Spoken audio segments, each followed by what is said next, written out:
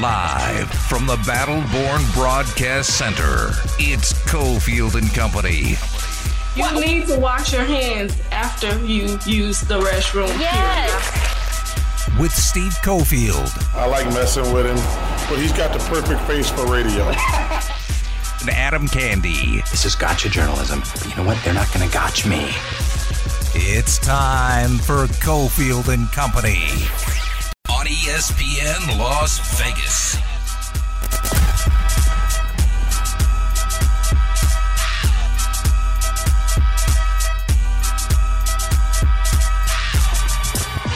Five o'clock hour, Battle-Born injury lawyer Steve Cofield, Adam Candy. Angel is helping us out here at the studios, back in the Findlay Toyota studios. Ari. 5 o'clock hour is up. We're going to talk a little bit of San Jose State football because the Spartans are in town to take on your Rebels. I almost said Run Rebels. Run Rebel season is right around the corner, but the Rebels looking for their first win.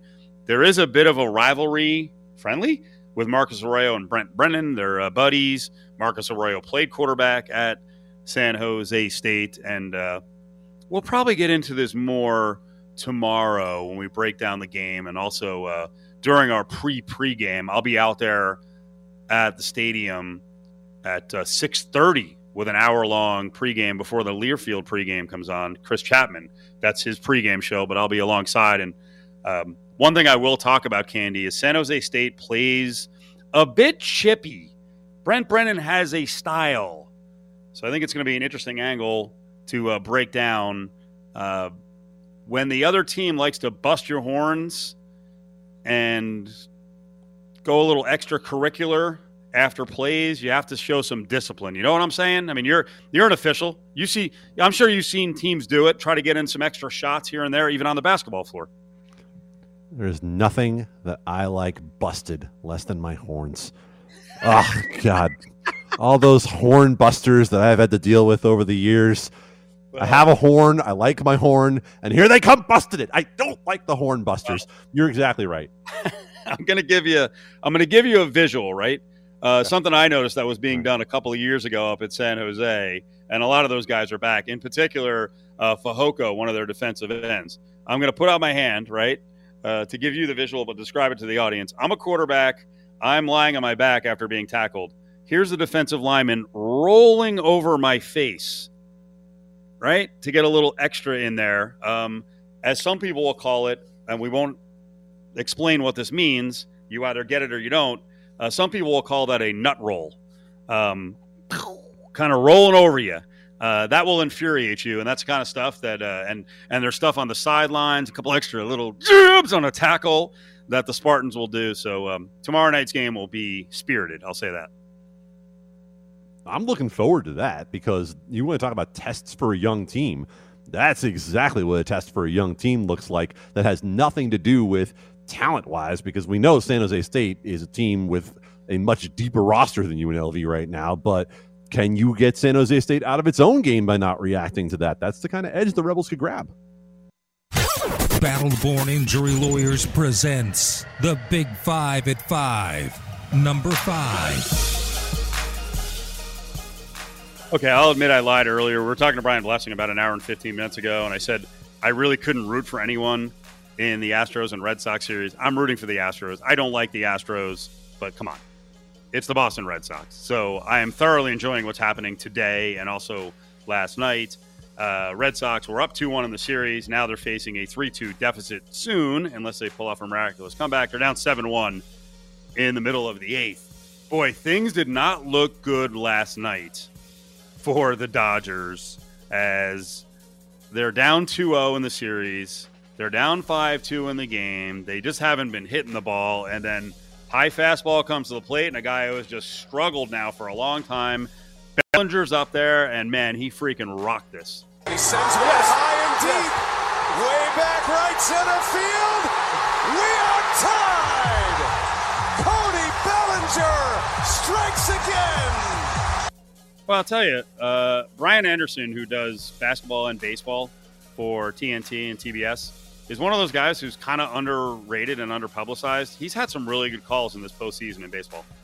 actually have enjoyed him more this year than I have in past years. I found him a little vanilla on certain calls, but I thought he's been excellent this year. And how about Cody Bellinger in the season that he had? I don't know how much we put into the shoulder injury that he suffered on the old Bash Brothers move last year in the playoffs. Probably a lot. But Cody Bellinger, if you don't know, was one of the worst players in the majors all year long. Spent most of the year hitting in the 160s. Couldn't catch up to any velocity whatsoever, and nobody asked. But he sank my NL fantasy team this year. I can see that. And so watching him go after that pitch and hit that particular high fastball out of the park, just a great spot for baseball. And think about how that series has been. Like, I didn't expect much out of Dodgers Braves. Every one of those series has had a twist at the end of the game. Did you think Bellinger enjoyed his home run too much? Because I know that's always the unwritten rule of baseball. We've got to examine how guys run the bases and celebrate, and if they gesticulate and point to their wrist or whatever else they do. Nobody should be busting Cody Bellinger's horns over that one. Like, Cody Bellinger should be able to celebrate that one from now until the first pitch of the game tonight. Like, Cody Bellinger gets the right to celebrate that entire thing just as long as he wants, because if you can't celebrate that, then what can you celebrate? You want to tell me that you can't celebrate a home run up 10-0 in a May game? I don't agree with you, but I'll at least hear the argument. It's the playoffs. Of course you can. Number 4. When Candy's in, I like to bring up official or officiating issues. I sent you a video of an official trying to manage a Tom Brady situation. I hope you watched it. Can you describe what was going on here while a play was happening? Okay, I have to be honest with you, Cofield. When you send me officials things, I often don't watch in advance because I want to react in the moment. Like, I want to be able to say, okay, how would I handle this, right? I want to have a whole lot of time to think about it. I want to deal with it like an official would. So why don't you describe it a little bit for me, and let's go. So Tom Brady is trying to run up the field to potentially make a tackle on offense, and a defensive lineman starts pushing at him, getting ready to set up a block, and the official, from the split second the jostling starts, is trying to separate them during an active play. Like, bruh, what are you doing? I understand that NFL officials are under unique pressure to protect the 32 starting quarterbacks. If you do anything during a play like that, you better expect to hear something from the league. You better expect to hear that you have effed up, because you absolutely effed up. And by the way, how about Terry McCauley this past week, the rules analyst, just basically ripping the crew over and over and over again for how often they were getting together to talk. Like, basically said that you added 10 minutes to the game and nobody wants to watch you. Like, usually officials are a pretty solid little fraternity in terms of not criticizing each other for that sort of thing. Terry McCauley didn't seem to feel any pain when it came to going after him. Good. Well, that's the way it should be. Next up. Number 3. All right. You know, it's a couple days removed from this past weekend's NFL games. Hey, I am all for Aaron Rodgers acting like a cocky you-know-what, and especially against the Bears. And I was watching that moment where he ran in for a touchdown, and he goes to the fans and starts screaming, "I own you." But it went on for probably, 15, 20, 25 seconds.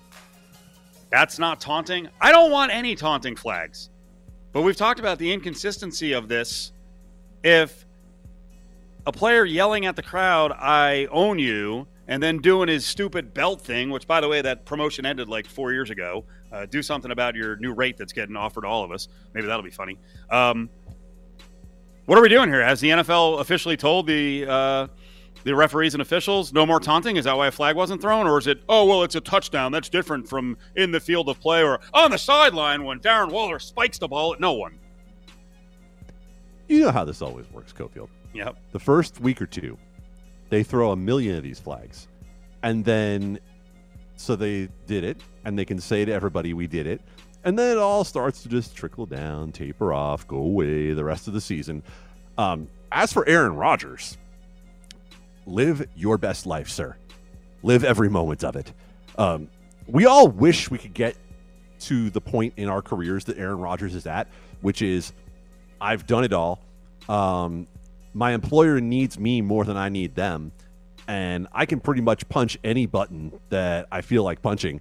And he's living out the dream we all have. It's basically like the end of Office Space over and over and over again for Aaron Rodgers. And so, go on. Date the models and the actresses. Tell the Bears fans you own them. Do the discount double check. Write a very hurt emo song about Jake from that insurance company. You're doing it all, man. You're living our life. Do you think at some point his obsession with the fact that we can all get the rate from Jake is going to derail his season? I don't know, man, because do you think that's why Patrick Mahomes has had some trouble this year? Do you think he's spending too much time trying to figure out how to get all the flyest shoes? Yes. He's spending too much time as an average sneakerhead, and he's not studying the playbook. And there's also a problem because his brother's a giant pain in the ass, and let's not even get into his fiance, who's on social media every weekend cursing at people. Number 2. Enough said. The joke ran out of ammo there. Top 2 stories. Defensive Player of the Year in the NFL. Diggs 2-1. Garrett 4-1. Aaron Donald 8-1. Just in front of Donald, TJ Watt 6-1. Max Crosby, who'da thunk it? Max Crosby 12-1 ahead of the next guy on the list, and Nick Bosa. I think Max is getting dissed. I think he should be higher up the list. His numbers are freaking out of control. 5 sacks, 11 quarterback hits, that's first. 25 hurries, that's first. 43 total pressures, first in the NFL. PFF, the number 1 pass rush grade, and a pass rush win rate, 27.6%. Also first, and on top of that, he's part of a defense that needed improving. It has improved. Defensive Player of the Year in the NFL. Put your money down now on Mad Max Crosby at 12-1. Candy. Okay, I just need a second here because Analytics Cofield was not anything I was expecting today, but I'm blown away by the depth of research there. I don't know anything that I read. I read it and now I feel okay. Order is restored. Yes. Look, you want to take Myles Garrett, you want to take TJ Watt, you want to take Max Crosby. Just do not tell me that Trayvon Diggs is the Defensive Player of the Year. Don't even start with that crap because there is a major difference between a defensive end or a pass rusher who impacts everything that the offense does. If you're Myles Garrett and you're going out there and you are forcing double teams and you are still grown manning your way through them, if you're TJ Watt and you're getting the strip sack that wins the game for you in overtime, if you're Max Crosby and you lead the NFL in pressures, and Trayvon Diggs, largely what he has done is been in the right spot at the right time. Stop it with interceptions being a stat that we want to measure Defensive Player of the Year about. If he gets a tipped pass that somebody else got their hands on, what credit are we getting? He's playing 3 flies up, the same game we all played when we were kids. He's playing 3 flies up and becoming the Defensive Player of the Year. That's not right. Pick any of the defensive ends, but don't take Trayvon Diggs. He's the recipient of other players' work. I will say one thing I do have to pump the brakes on because I'm all about the enthusiasm for Raiders fans, and that includes a lot of the bloggers who are fans/media. That's fine. It's a new age. I am seeing more and more tweets and short stories about how the Raiders need to lock up all these defensive players. Which, let's worry about Max Crosby at the end of the year. I saw someone the other day pitching this group between Solomon Thomas, Casey Hayward, Denzel Perriman, and Darius Philon that they need to immediately extend these 1-year contract guys. Can we get through more of the season? Can they get through more of the season? Am I wrong, Candy, or do they need to, after 5 games, 6 games, lock these dudes up? Steve, I'm going to answer your question with a question. How good was the Washington football team defense last year? They're outstanding, right? Yeah. I mean, they were one of the best defenses in the entire league. They looked like a team that was ready to dominate everyone. They are being scored on up and down the field at will by all manner of offenses this year. Defense fluctuates year to year, even with the same players. And if you're spending that amount of your cap by locking up all these players to longer-term deals with more guarantees, then what are you going to do about Derek Carr? What are you going to do when Henry Ruggs' contract comes up? What are you going to do if you're someone who thinks, I don't, that they should be extending Josh Jacobs? You can't pay everybody, and defense is not the place to sink it in with players who've had good games. Number 1. All right, Candy, Golden Knights are on deck tonight, 7 o'clock at the Fortress. The Blues are in town. It's part of a 3-game set through the end of the weekend. This is a real test. I know it's early in the season. That would sound ridiculous on the surface, but because of the injuries, especially up front, things are going to have to change in terms of responsibilities. And you believe that the defensemen, and some of them are very equipped to help out on offense. They are going to have to pitch in here for a while, right? I think they are, and I think they can. And when you look at this team with no Mark Stone for, who knows, Brian Blessing was trying to interpret day-to-day, week-to-week. I think in Golden Knights parlance, that's probably about 2 weeks. Because if you say week-to-week on Max Pacioretty and we already know it's 6 weeks, then yeah, we get it. He's going to be out for a while with a broken foot. When it comes to the defensemen, I think this is the time when you see Alex Pietrangelo from the playoffs step up for VGK. I think this is when you see the maturation of Shea Theodore for the Golden Knights. I think even you see what has been probably the most reliable two-way defenseman for the Golden Knights the last 2 years in Alec Martinez take another step forward as well. Pete DeBoer's system builds off Gerard Gallant's system, which is the defensemen have license to jump into the play for the Vegas Golden Knights. And right now, you have to do it. You have to put Robin Lehner into the same situations you were willing to put Marc-Andre Fleury in the first couple of years of this franchise. How many times did the Golden Knights give up an odd man rush in the first couple of years and just rely on Fleury to bail them out? Well, I think in order to be able to generate goals with most of your top line out, you have to be willing to take some more of those chances. And don't get me wrong, I'm not criticizing them and saying they haven't. They haven't had the opportunity yet. But I'm going to be down there tonight. I kind of want to see in person, how they look and what kind of jump they have, especially from that second, third, fourth line, and what we can kind of extrapolate out for VGK going forward. Well, I want you to tell me as soon as you can what the crowd is like, and I want to build on that. On the way back, let's talk about what the crowd's going to be like at these VGK games that are on the way, and compare and contrast what's going on right now with enthusiasm and maybe some of the things fans are dealing with when it comes to the Golden Knights and the Raiders. It's the Big 5 at 5, brought to you by Battle-Born Injury Lawyers. If you've been injured, call Justin Watkins at Battle-Born Injury Lawyers, 570-9000. He sends one high and deep, way back right center field. We are tied. Cody Bellinger strikes again. Hanging at the Battle-Born Broadcast Center, it's Cofield and Company. Cool moment last night, the call there on TBS. Right now in the AL, 7-1, top 9. Astros threatening to add to the lead, but they're up 7-1 with a chance to take the 3-2 lead in the series. Dodgers and Braves have started. That was Bellinger last night with the big home run in the 8th inning. They eventually win it. Series is 2-1, Atlanta leading. It's scoreless in the top of the second. So the next, I don't know, let's say 6 or 8 weeks, Candy, are going to be pretty interesting to follow from the fan attitude and attendance standpoint with both the Golden Knights and the Raiders. It's game 2 of the home slate for VGK. I was looking today at ticket prices on the resale market. It looked to me like there were hundreds and hundreds of tickets in the upper level for less than $60. Let's see, in those 100 seats, there were like, I think $78 tickets downstairs, $99, maybe low 100s. What do you think is happening here? Is there a bit of a protest with Fleury? Is there a thought that with the injuries, maybe they're not going to be as good? we got to track this over the next 5 or 6 weeks to see what attendance is like. Listen, I'm not saying there's going to be 13,000 in the building, but what do you think is going to happen this year? I mean, start right there, Steve, with the resale market. I have bought many resale tickets to VGK over the years, and I go in with the assumption that I'm paying three figures. Like it's $100 minimum to get into the building. So the idea that you can get in the 100 level for $100 that many hours before the game is it's notable.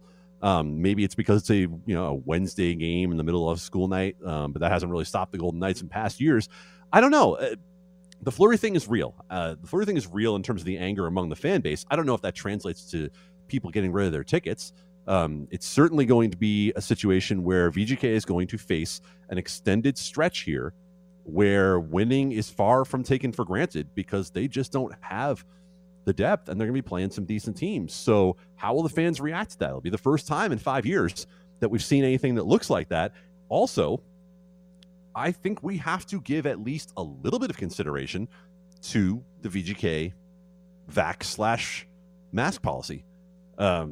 There might be some people who are less comfortable going into the building considering it's kind of a free-for-all at T-Mobile. And I'm not saying that to disparage the Golden Knights or to disparage T-Mobile. I'm just telling you that from watching Game 1 on TV. Watching Game 1 on TV, there were a lot more people that did not have a mask on than did. And, of course, there's no way of knowing whether folks are vaccinated or not because that's not really the way the Golden Knights are doing it. I just checked now because that was about 5 hours ago. I checked. I just checked now upstairs, and not the greatest seats, but during the building, section 216, $41, and now downstairs. I've never seen that. Lower corner 8, lower corner 9, $95, 90, 13 in the corner, 112 in the corner, 105. So yeah, $80, lower end, section 11 behind one of the nets. There you go. My goodness, 40 on the get-in is. I mean, that's half of what I've ever seen. Yeah. Do you think there's going to be any issues with the Raiders and any sort of pushback over the Gruden thing when it comes to attendance? No, not at all. I actually think it's going to be the opposite. I think Raiders fans are going to rally around the team and Bisaccia and kind of look at them as if they got screwed in this whole thing. Well, I think the team is rallying around itself. If you heard the players today, Derek Carr talked about them getting closer. Josh Jacobs said it was a lot calmer on the sideline. There was no one yelling at us. There was no one cussing at the refs. And he said something bad would happen. We would all just move on. That doesn't have anything to do with emails now, does it? Cofield and Company will be back in minutes right here on ESPN Las Vegas. Jensen in motion, handoff. Williams got a hole. 30, 35, 40. He's at the 50, school's out. Charles Williams at the 30, at the 20, at the 10. Touchdown Rebels. 75 electrifying yards for Charles Williams, and the Rebels to the lead back. You're listening to Cofield and Company, live from the Battleborn Broadcast Center on ESPN Las Vegas. That was one of the coolest moments of the season so far for the Rebels, the 75-yard run for Charles Williams. Let's get into this game tomorrow night. A unique spot, 8 o'clock start at the Owl. San Jose State is in town. I think there's a little bit of a brewing rivalry. I'm not sure what the Spartans look at the winless Rebels as a rival, but these have been some good games over the years. Kevin Richardson calls the games. He's the color voice on Spartans radio. He played football at Stanford, gives Candy and Cofield a little time here. What's going on? Hey, man, great to be on with you guys, and I'm figuring it out. The Owl, the new stadium that we'll get to see tomorrow night. I know everybody from up here in the Bay Area is pretty fired up to check that out. And then that highlight you're running there with old Chuck Wagons Williams, I guess the Rebel roller got going after he scored that touchdown, the 75-yarder. We hope that doesn't go off a lot tomorrow. So yeah, I was going to say, you don't want that slot machine going crazy against the Spartans. Before we get into the game, I actually wanted to get your take on what we were just talking about a couple of minutes ago. You're a Bay Area guy. You've been there. You raised your kids there. You had one son go to Stanford. I know you have another one now at Northwestern. Are you more a Raiders guy or a Niners guy? I'm a little bit of both. I had the real privilege of meeting John Madden a few years ago. I met his son, and he introduced me to his dad.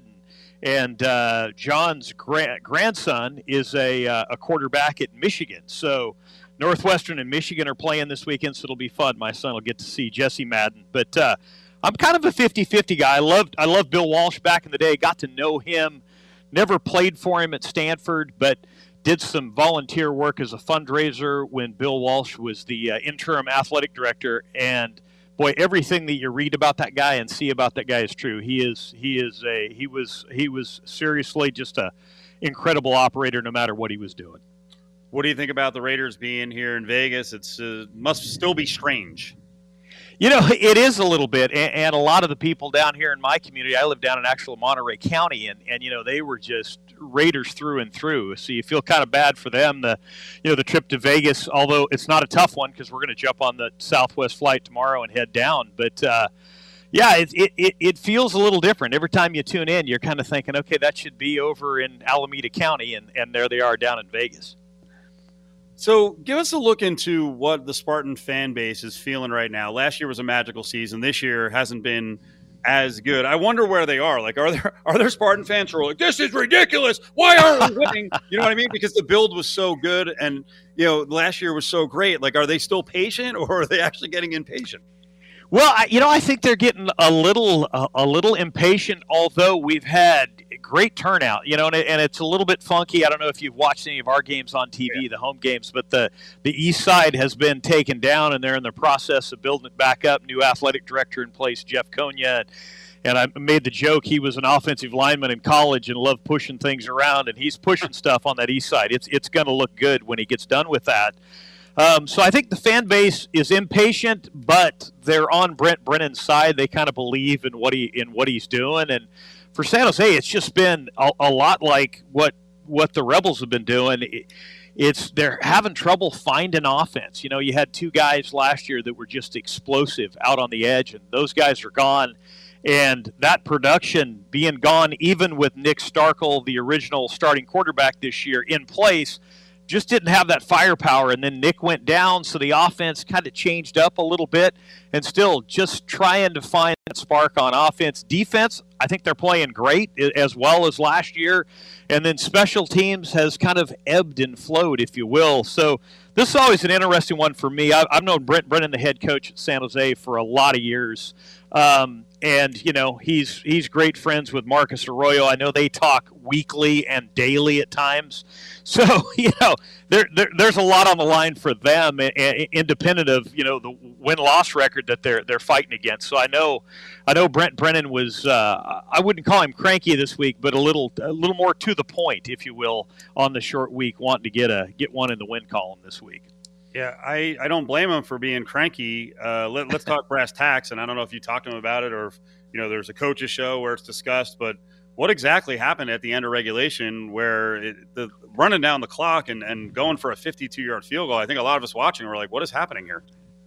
I agree with you. I think it was I think there were a couple things going on. I think he had a backup quarterback, that had been playing pretty well, but I'm not sure maybe they were at a level where they felt like they could push it with him. And then I think they felt like with Mercurio, the kicker, which incidentally grew up about half a mile from where I live, which is so funny. But I think they felt really good about Mercurio from 51 yards because he'd hit a 48-yarder early in the game. There was no wind, and I think they just thought, hey, look, let's just get the kicking unit out there, just kick this thing and be on our way. And of course, he missed the kick, and then we all go back and dice it up a little bit. So I'm sure if you asked them in private, there was maybe a couple of things that they wish they would have done differently, but net effect was, kick was no good, and that pushed it into overtime and just weren't able to hang on against, a San Diego State team that's just so odd because they're incredible on defense.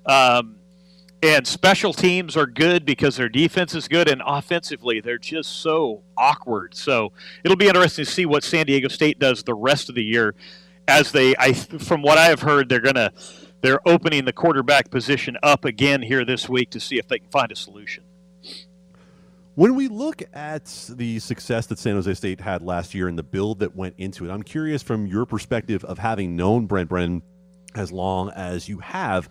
I think we as Mountain West fans in general are pretty conditioned to seeing that if someone has success at a football job or a men's basketball job in particular, They take it, they bank it, and they go to the next school. They go to the Power 5 and so on. And Brent Brennan tested the waters, but obviously decided to commit to San Jose State. What do you think about him in particular led him to make that decision?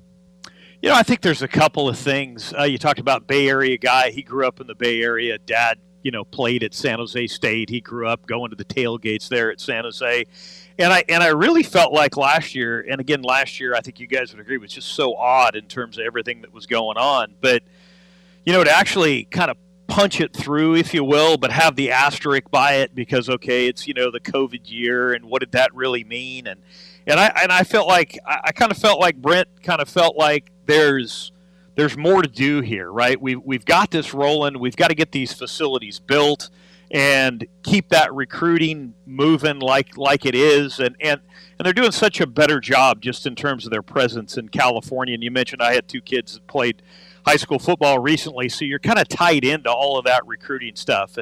And they're showing up at places they just used to never show up at. So I think it's a combination. He loved the Bay Area. He's got, kids in high school. His youngest son's a freshman football player. And I think that was a lot of it. Like, hey, I've got what I want. I want to be a major college football coach, and we're building this thing. He always carries around the stop sign, stop, I'm climbing the mountain. And I think there's a lot of truth to that. I think it was a genuine enjoyment of, we've got some good kids, we've got some things rolling, let's stay here and see if we can keep it rolling.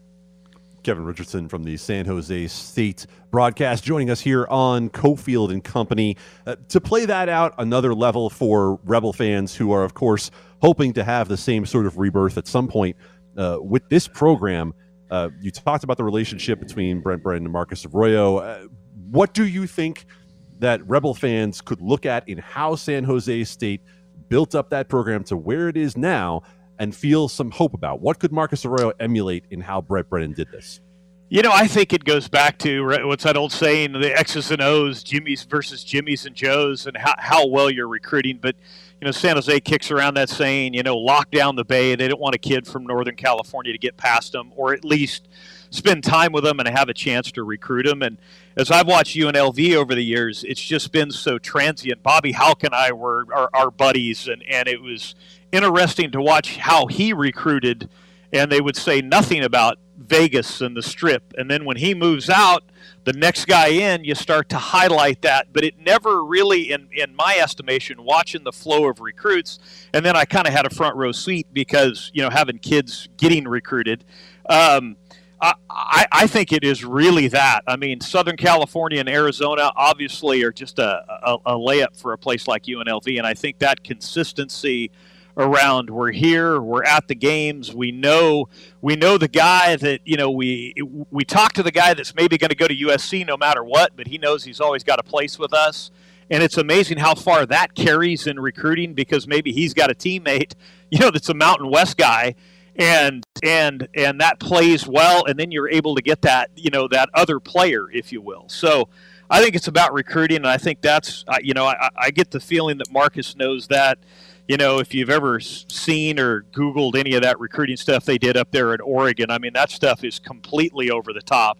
And, I look at some of the stuff they're trying to replicate down there at UNLV. It seems like it's going in the right direction.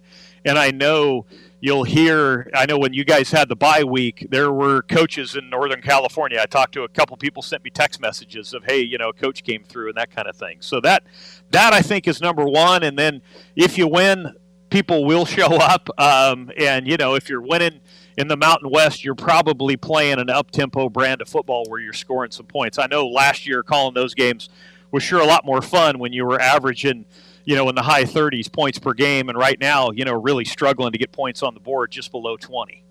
Yeah, UNLV's work that bye week recruiting actually paid off with a couple of commits the last couple of days. They got a 290-pound JUCO defensive lineman to commit, and then they got a guy who's borderline 4-star wide receiver out of Texas. They got him to commit today. So the building process is difficult. And like you said, you got to build to the point where you've got veteran players, and that's a thing on the roster you're covering, especially on the defensive side of the ball. I mean, when you start up front with Cade Hall and Fehoko, I mean, everything from there is gravy. Those guys are dynamite.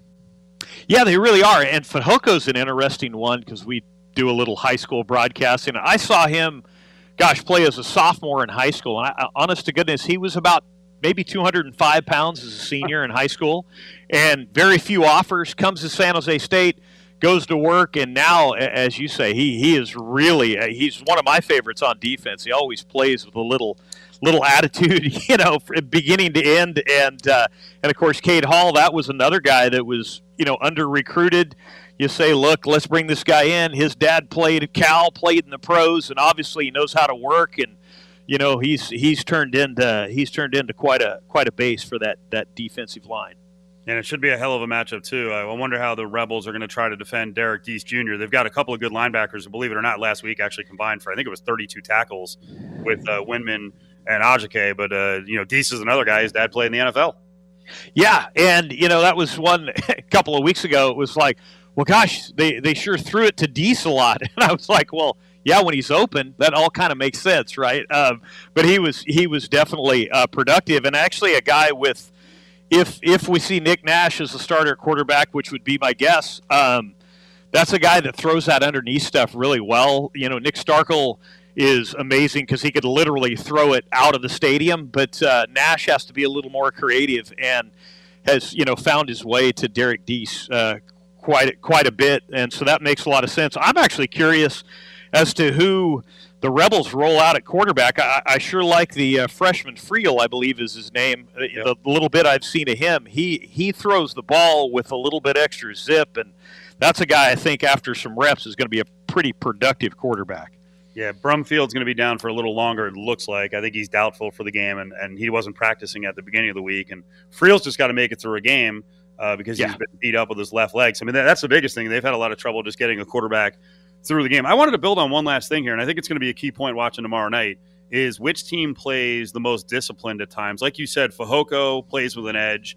We saw some personal fouls, some issues on the sidelines. It's just the way the Spartan team plays on defense. But that can also hurt you. I mean, a lot of penalties. They've been a penalized team, and I'll say on the UNLV side, they've been mostly disciplined, but then they can also be prone to getting sucked into that stuff. So I think the team that has the most composure is going to go a long way in deciding who wins the game.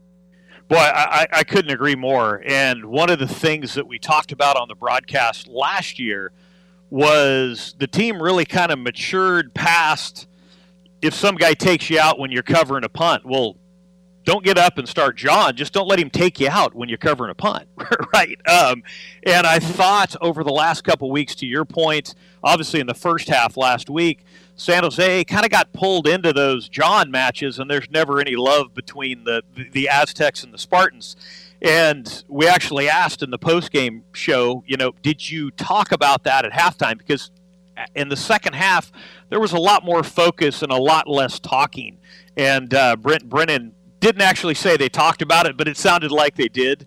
But that's been, that fine line, right? How do you play aggressive and up in your face and physical at the same time? You don't want to pick up those penalties. And there were a couple of those last week that were just unbelievable in terms of like, why are we going here when we're, don't ruin a great football game, with a push along the sidelines, if you will. Kevin, that was good, man. Appreciate you coming on and talking some football. We'll see you at Allegiant tomorrow night, okay? Hey, thanks for having me, guys, and have a good week. There he is, Kevin Richardson, color voice of San Jose State football, played for, 84-89 at Stanford. His oldest son was just at Stanford as a quarterback. He's got a younger son at Northwestern, so a little bit of athletic talent in that family. We'll come back. A little more on the UNLV game as we get ready for the game tomorrow night right here on Cofield and Company. Join the conversation on Twitter at ESPN Las Vegas. Cofield and Company presents. Hey, hold on. Bag up. Grab Bag. Don't touch it. Don't even look at it. Only on ESPN Las Vegas. Stick your hand in there, Dave. Upset alert. Baseball. Astros win as a slight dog. Take a 3-2 lead in the ALCS against the Red Sox. 9-1. I'm now slapping myself during the break. I don't know why down 2-1 I didn't show faith in the series play on the Astros. What's wrong with me, Candy? I knew this would happen. I knew it. You obviously didn't look at the fact that Las Diaz was going to be behind the plate for Game 4, and he was going to take the most critical call of the game and hand it to the Astros. These things happen. Back in the bag. Stick your hand in there, Dave. Upset alert. Upset alert. Everyone's following this unbeaten dream season of Coastal Carolina. All right, maybe not. Coastal Carolina tied at 14 with App State. That is in the second. Hey, have you ever been to Boone, North Carolina? I have not been to Boone. I will tell you that at one point I did apply for the App State play-by-play job. Is that right? I did. You will be shocked to know I was not exactly the right candidate. Ah, man, you would have had fun there. When everyone gets home, or if you're home now, if you have an opportunity, turn on the game. It is quite the atmosphere there at night, at elevation. It's a crazy place. My experience with Boone, North Carolina, while you failed in your announcing gigs, you couldn't get it. I actually landed a Plum professional wrestling color gig back in 2002, where I took a trip up into the hills in Boone, North Carolina, and I got to call some, I don't know what it was, like local access TV, and I got to see Greg the Hammer Valentine, about 75 pounds past his prime.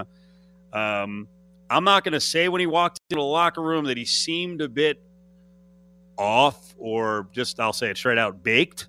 But, yeah, he was a little bigger than he used to be, and he may have been imbibing some form or fashion. So How, with 2 minutes left in the show, can you drop that? I have so many questions about this one experience. It's so great.